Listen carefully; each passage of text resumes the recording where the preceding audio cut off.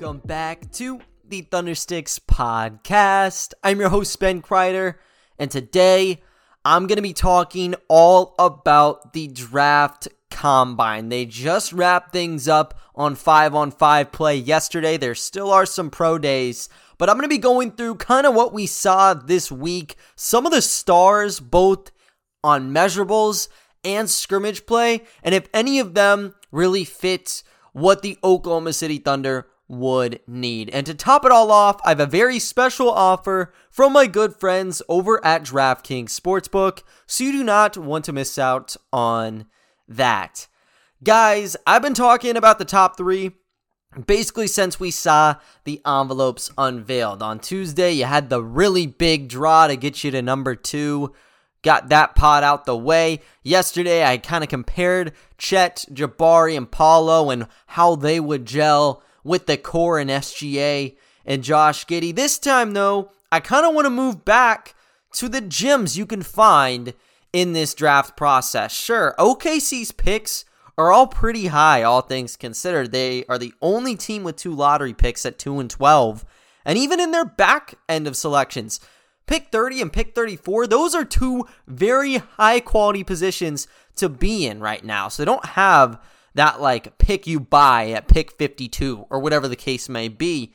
However, I think they're still just going to chase whoever they like. You know, they'll find gems anywhere on this board. You look at players coming from the 50s these last 2 drafts. Aaron Wiggins was picked 55 for the Thunder last year. Charles Bassey was picked 52 for the 76ers, and Paul Reed almost went undrafted 2 seasons ago. He went 58. Both Bassey and Reed are doing very good things for Philadelphia, so you can find talent anywhere, and even assessing the undrafted pool.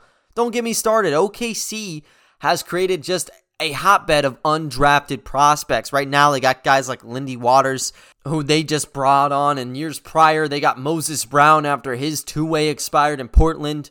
Lou Dort got his 2-way deal. So even if you don't have those back-end draft picks, you still want to look 1 through 60 and really 1 through 100 to try to find yourself players that could fill in those 2-way spots or play in the G League. I mentioned it yesterday, but Alex Caruso mentioned how the environment in Oklahoma City was so beneficial to his success because in the blue camp, they let him know kind of what he needed to do to make it to the next level. You're not supposed to be this superstar 30-point per game scorer if you're not out there making smart passes. You're going in there, in the NBA at least, to be a role player. You're not the guy who's supposed to have 30 points per game. You're supposed to have, 3 or 4 going on 8 minutes or something, maybe as a corner sitter. You got to make the good reads defensively and also as a teammate. And that's what you're looking for in some of these draft combine guys. So on Monday and Tuesday, we had the NBA G League Elite Camp. 44 different members were congregated in Chicago for those 2. There were 4 games in total, 2 a pop for all these prospects. And they ended up dishing out 7 invites to NBA gigs. In years prior, it's only been 4, I believe. Wiggins was one of 4, and then that inaugural season, it was also 4. So it was nice to see a lot of people getting extra jumps to the next level. I'll be talking about one of those guys later in this pod because he dominated at the NBA Combine as well, but that's a real platform too, where I think people don't even know about it. Like, this wasn't on ESPN. You had to watch it on YouTube. And there were probably about 1,000 people watching these games. There was not a ton of coverage. And even during these games, you saw interviews where they didn't show the game like half the time. And that's no shade at them. Like, I understand why, because you want to talk to different people around the league. But also, let us watch some of the game too. Anyways, though, you get through all of that, and you're able to see a lot of successful stories. Just like Wiggins, who was in the elite camp last year. You got guys like Jose Alvarado, who were attendees. And you got others, such as Kenny Lofton, who I'll be talking about in a little bit here. So you get into Wednesday. Just saw the ping pong balls revealed. All the attention goes to picks 1, 2, and 3, basically. But you have the measurables and you have the scrimmages that took place Wednesday throughout the day.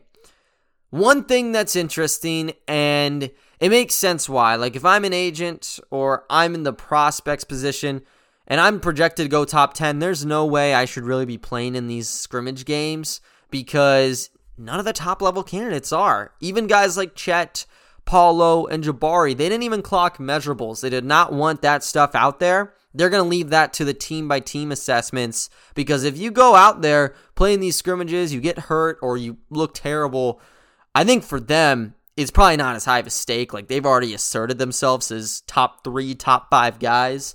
But for like a mid-first round pick or a dude on the cusp of a first-round pick, maybe that scares them off. And for me personally, I don't have that like set-in-stone big board yet, but I've seen from some very reputable people that going into the scrimmage games, like only 20 players that they had on their top 60 for their 2-round mock was actually participating. So basically everybody's dodging these scrimmages because of, potential fallout or kind of plunging down that draft board, and they'd rather just stick to playing team by team because, hell, if I play terrible against the Chicago Bulls and then I pull up to the MSG and play great for the Knicks are going to love me, the Bulls are going to hate me. If I go to the Combine and I stink it up for 2 games, the Knicks, they might not like me either, and they might think I'm inconsistent, this or that. That's kind of the thought process that goes into this because there is a bit of a risk factor attached. But in going to these games, you have the ability to turn some heads and get down on some teams' radars. And that's exactly what these 3 prospects did. I'm going to be talking about them in 1 second here. But first, I want to let you guys know about a very special offer going on with my good friends over at DraftKings Sportsbook. The NBA playoff action is nonstop at DraftKings Sportsbook, an official sports betting partner of the NBA. This week, only at DraftKings Sportsbook, new customers can bet just $5 on any team to win and get $150 in free bets if they do. Looking to turn a small bet into a big payday during the NBA playoffs? With DraftKings same-game parlays, you can do just that. Create your own parlay by combining multiple bets like which team will win, total threes made, total rebounds, and more. And boom, you have a shot at an even bigger payout. Right now, all customers can place a same-game parlay with 3 or more legs and get a free bet back up to $25 if one leg doesn't hit. Here's what you have to do for the offer. Go ahead and download the DraftKings Sportsbook app now. Use promo code TBPN. Bet $5 on any NBA team to win their game and get $150 in free bets if they do. That's promo code TBPN only at DraftKings Sportsbook. Minimum age and eligibility restrictions apply. See show notes for details. Continuing on this, though, and actually, you know what? We'll take a pause because last episode, right after I did my talk for the offer over at the great DraftKings Sportsbook, I was talking about Davis Bertans. He got fouled, I guess, or it was a no call on his 3. He made it. He tries standing up when Damian Lee's jumping over him, and there was that whole entire scuffle. I thought the Mavs had that game in the bag, up 19 points. I mean, they just squandered it away. Damn, dude. I mean, the group they have in Golden State. Jordan Poole was just going crazy. Steph is Steph. Clay is Clay. But how about the utilization of Kevon Looney last night? Career high in points. Gets a double-double. One of the main reasons they won the game. This is why you start seeing so many guys like Kevon playing at the 5. He's not like a 7-foot-tall, flat-footed center by any means. This is someone who, if need be, can space the floor out a little bit for you.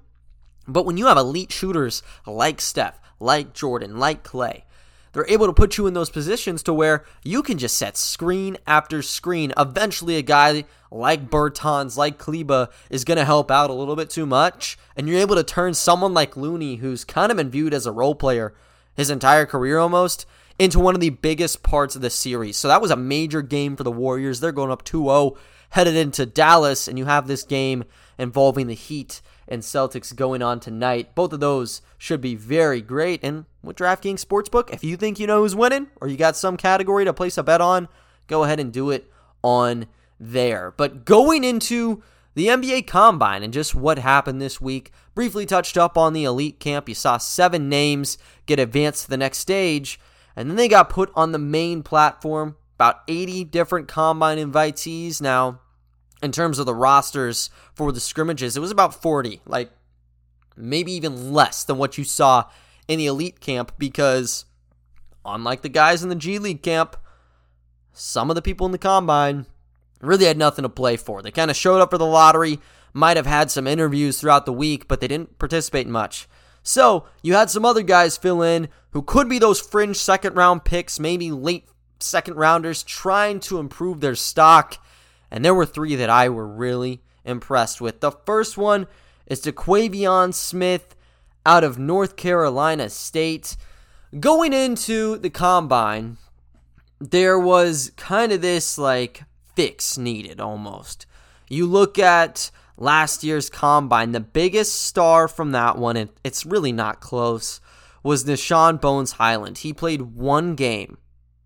However, when he was on the court, he was a star. Nobody could guard him. You look at the tape from BCU, he was dropping about 19 a game, just launching 3-ball after 3-ball. There were lots of eyes on him, and he was kind of already seen as that steal pick right in front of you. I don't think scouts were taken aback by his performance at all, but he was about a mid-second round pick going into the Combine last year. Steps on the floor, starts drilling 3s, step backs, starts knifing in the lane, creating passes out of nothing. Became a first-round pick, and he's done a hell of a job for the Nuggets. I think in general, the way Bones plays is the new wave of guard play right now.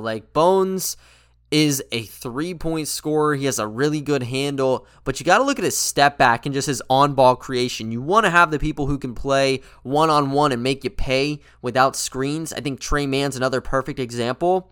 And for teams looking to kind of get on that wavelength, some of the other teams have started, Smith is someone who can help put you kind of on the current trend right now with guards. He averaged 16.3 points, 4.1 boards, and 2.1 assists for the Wolfpack this year. Shot about 8 triples a game, so that's how you know he's really like Highland. And he shot about 37% on those. Steps into the scrimmages. Already have people like Mike Schmitz talking about how he's the next Highland. This is the steal that everybody's waiting to see. And he lived up to the expectations. Played 1 game, dropped 17 points and 6 rebounds. It was good enough for him that he didn't even need to play again, because it wasn't just that moment where he popped off in the scrimmage. Right before that, he shot 18 of 25 from downtown. He led the event in that by the time he got through the event there. So people already had him on the radar. Shows that he's able to stretch the floor for you. And then he just walks away kind of as a consensus late first-round pick now. So that was huge for him. Right now, ESPN has him 34th on their big board. I don't know how much he actually skies up, to be quite honest with you, because just like last year, the Combine saw some risers. But on big boards, national ones, I'd say, you'd probably see him go up maybe 8 to 10 slots. So I'd say he might slide into the 25th position on ESPN come next week. As for myself, I haven't really gotten through all the kinks of my big board just yet, but this is a clear-cut kind of first-round evaluation, I would say, just based on how the league is going. If he doesn't immediately make an impact, I think he'll probably make an impact, to be honest. Maybe pop him in the G League for a little bit, get him on that microwave trend, and try moving him back up to the NBA ranks, because you'll find him as that microwave scorer, I think initially coming off your second unit. Another guy who was really hyped up going into this week was Jalen Williams out of Santa Clara. And I'll preface this by this. Smith, he was given a lot of, positive reports, right? Jalen Williams had so many, though. I'd say it was more than anybody we saw playing these scrimmage games. He had a home run hit in terms of his measurables. He had a 7'2" wingspan. He's 6'4" and a half. But that, like, crazy difference. That's a whole... God, that's like 8 inches, basically, that his wingspan has on his, actual body. You don't find that too often, and when I was trying to compare prospects, like Melvin Frazier Jr., surprisingly, was the closest to him in that element. But he was also super athletic. He had a 39-inch max vertical. At Santa Clara, he looked really good attacking the basket, dropped 18 points per game. So, he went from maybe that darling, like Bones Highland, I guess, last year, to reports of him being a lottery pick in some people's eyes before he even went to play in scrimmages. And he was the only one, I would say, who even had lottery consideration through this process, who was actually playing in the games, because everybody was dodging it. He goes in, has a really productive first game, drops 11 points, 5 of 8 shooting, and he has this beautiful slip to the basket. He's hanging at the right wing. Ball handler is kind of at that right corner. Sees an opening. Nobody's covering.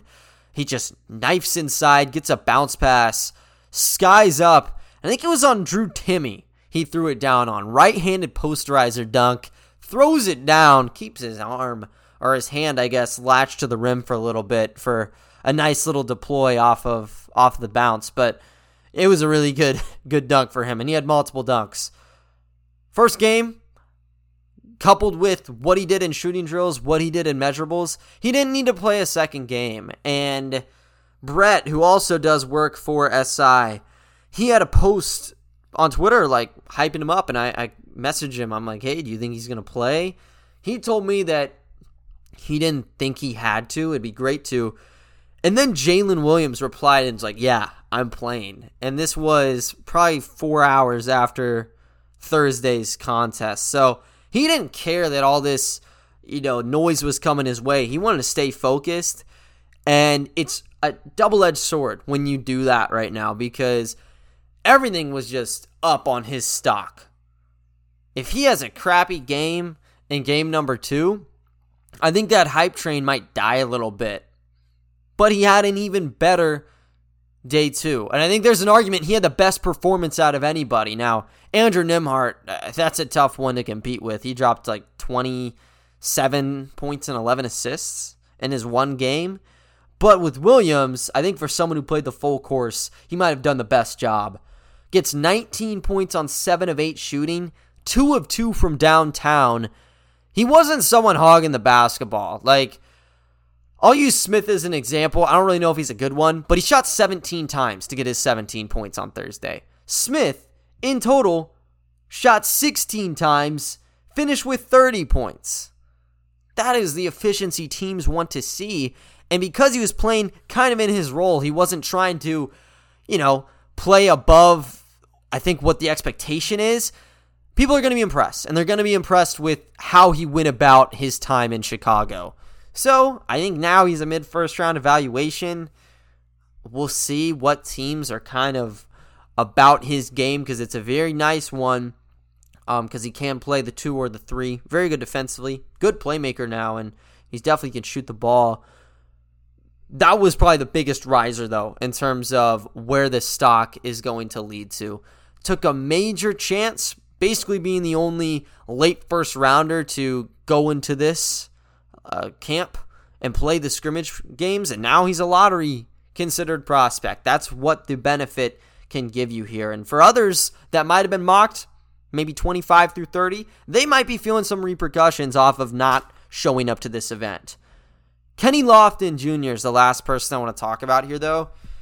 And he's the only guy that, out of my breakout candidates, played in both the G League camp and in the NBA Combine.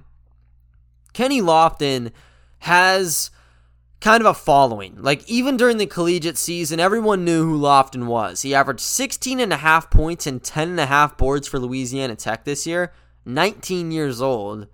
And he's basically playing bully ball. He's 6'5", 280 pounds. just going right at you. Amazing footwork around the basket. I'd say 4'2", 80. He's pretty good in terms of speed. And that's kind of what you have with them. You didn't see a lot of shooting from downtown with him at Louisiana Tech, but at the line, he was able to get there a decent number. Like, he could get you up in the air around the basket, pick up a foul, and make it pay, maybe splitting the free throws or whatnot. But yeah, he's like a tantalizing collegiate guy, and he has blue chip recruits or teams throwing offers at him if he does return to college because he's in the transfer portal. But based on this week, I could see him trying to exhaust this process even further. They have until the end of the month, so I think he'll juice it out. He'll make his decision basically on the 30th here. But he walked in as someone not even ranked on ESPN's big board. I think he's going to be on their top 100 now after this. But he goes into the elite camp, and he was, I think, their best guy.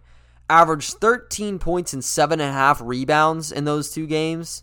Both of them, he was voted the player to speak to after the game. I don't know if it was because like he was the clear-cut number one. I'd say he was number one or number two in both games he played, though.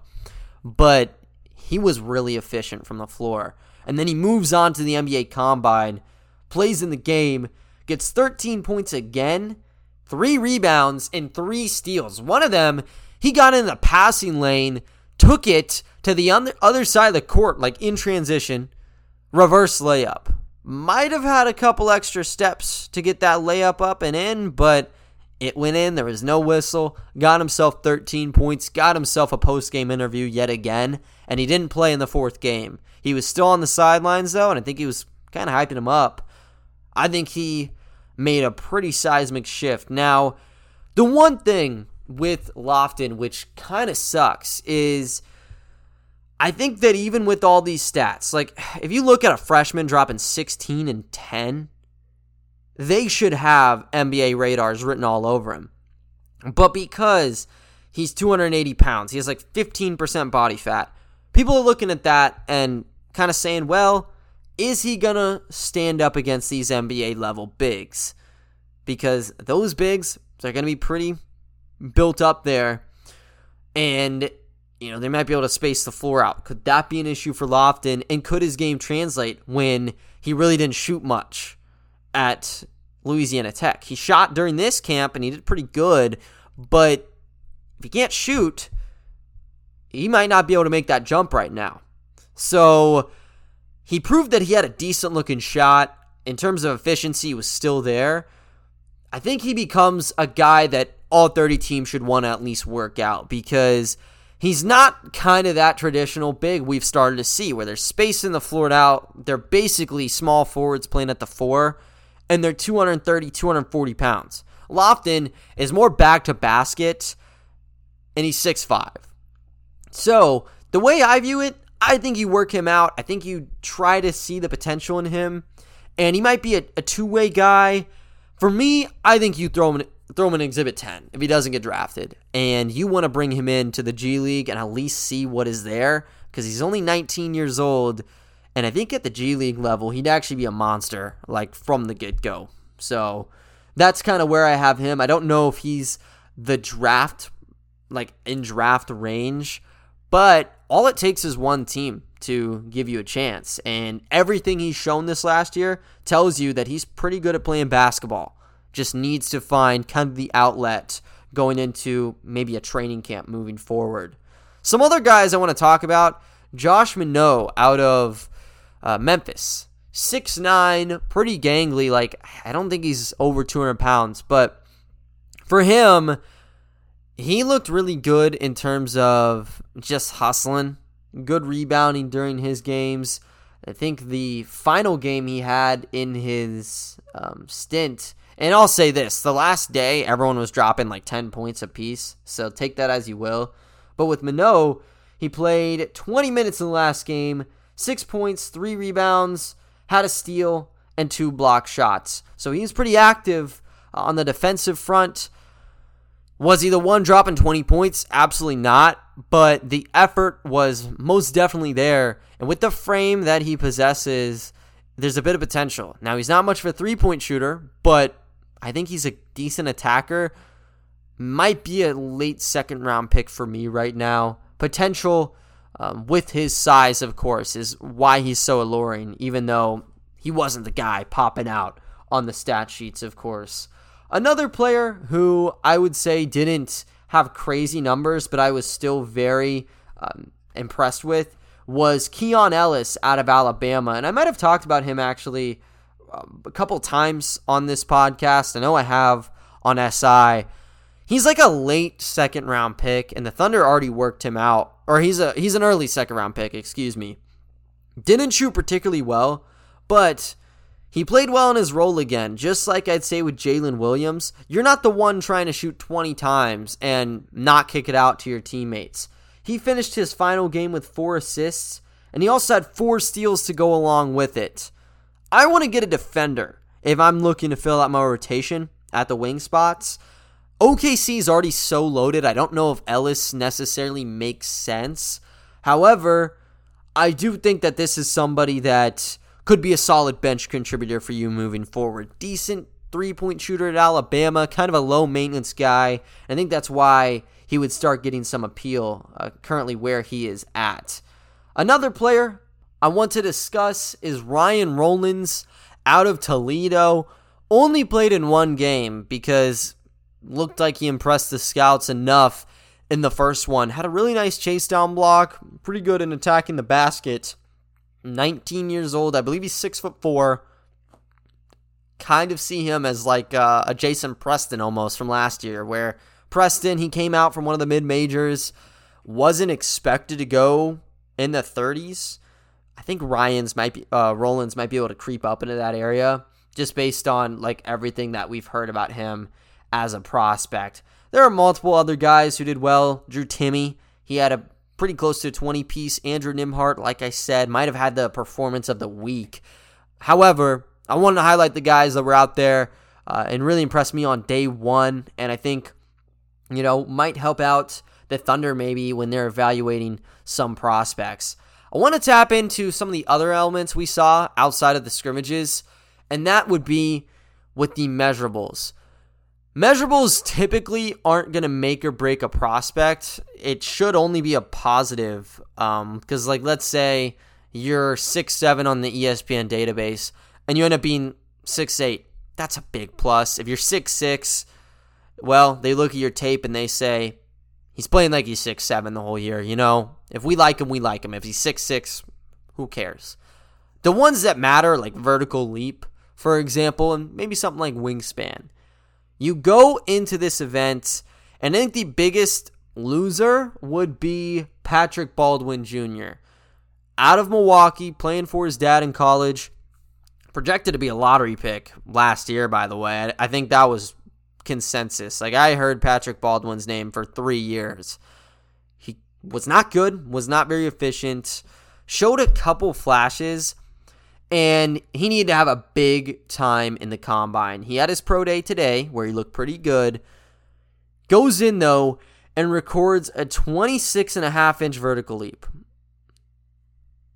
Wow. At a small forward spot, that is pretty atrocious. And I looked in history. That's the 4th worst vertical leap we've seen at the combine.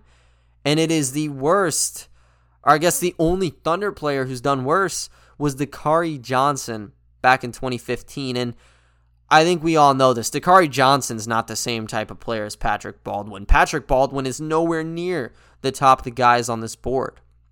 I was looking at prospects that had comparable numbers to him.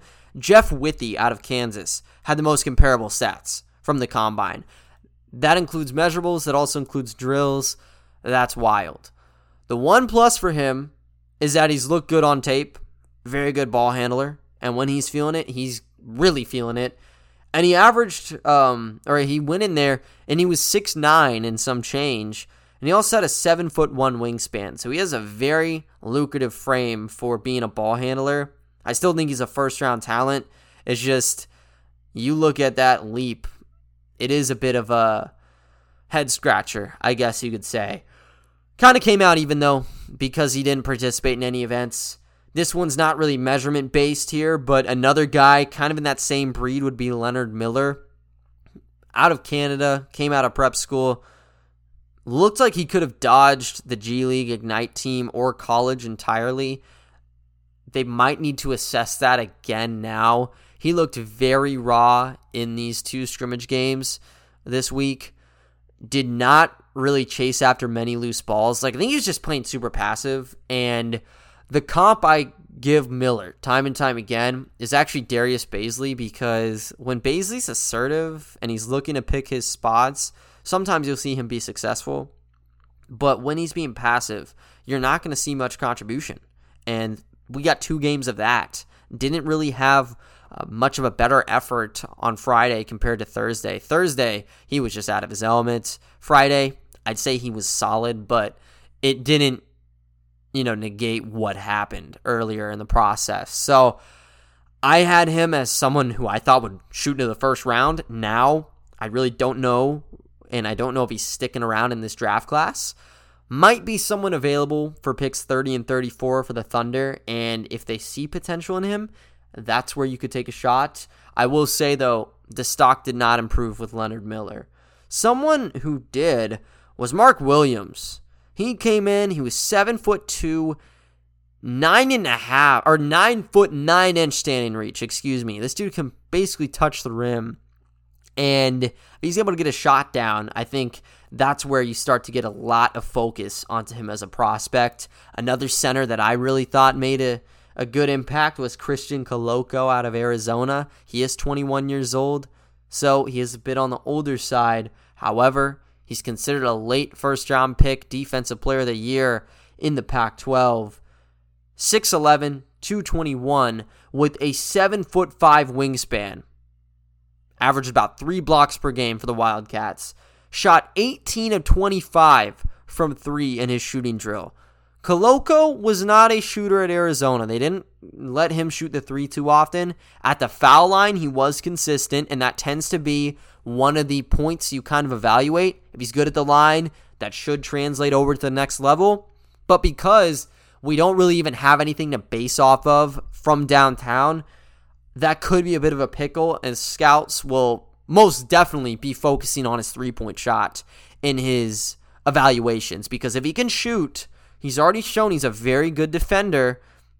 That's when he could be someone who rises up on teams' draft boards. I don't think he's somebody that you'll see many analysts go all in on, but for teams looking to take risks and looking to fill out the center spot, Koloko is somebody you need to keep your name on. And for the Thunder, let's say they don't get a center in the first round or until pick 30, then Koloko's on the board. I could definitely see them going for Koloko, and I could see him going probably in the 20s, maybe even the late teens, depending on how he's able to perform over this next month or so. There's going to be a lot of talk on these draft prospects. I don't want to make it all about the top 3. I know there's a lot of content there, and I definitely want to rig that out and give you guys my best effort on evaluating them. But this is a 60-person draft. This is really an 100-prospect draft, because the people that fall out, go undrafted, can make careers for themselves. They can go into the G League, create their own avenues, and work their way back up. There's so many stories that can come out of those who go undrafted. So I want to assess really the entire board by the end of this month here. If there's any players in particular you want me to talk about, or specific elements of prospects that you want me to tap into, please let me know on my Twitter. That's at Ben Kreider, or you can hit up the Thundersticks Pod Twitter. That is at Thunderstick Pod. Other than that, though, guys, that is going to do it for today's episode. I thank you all for listening, and I will talk to you all next time. See ya.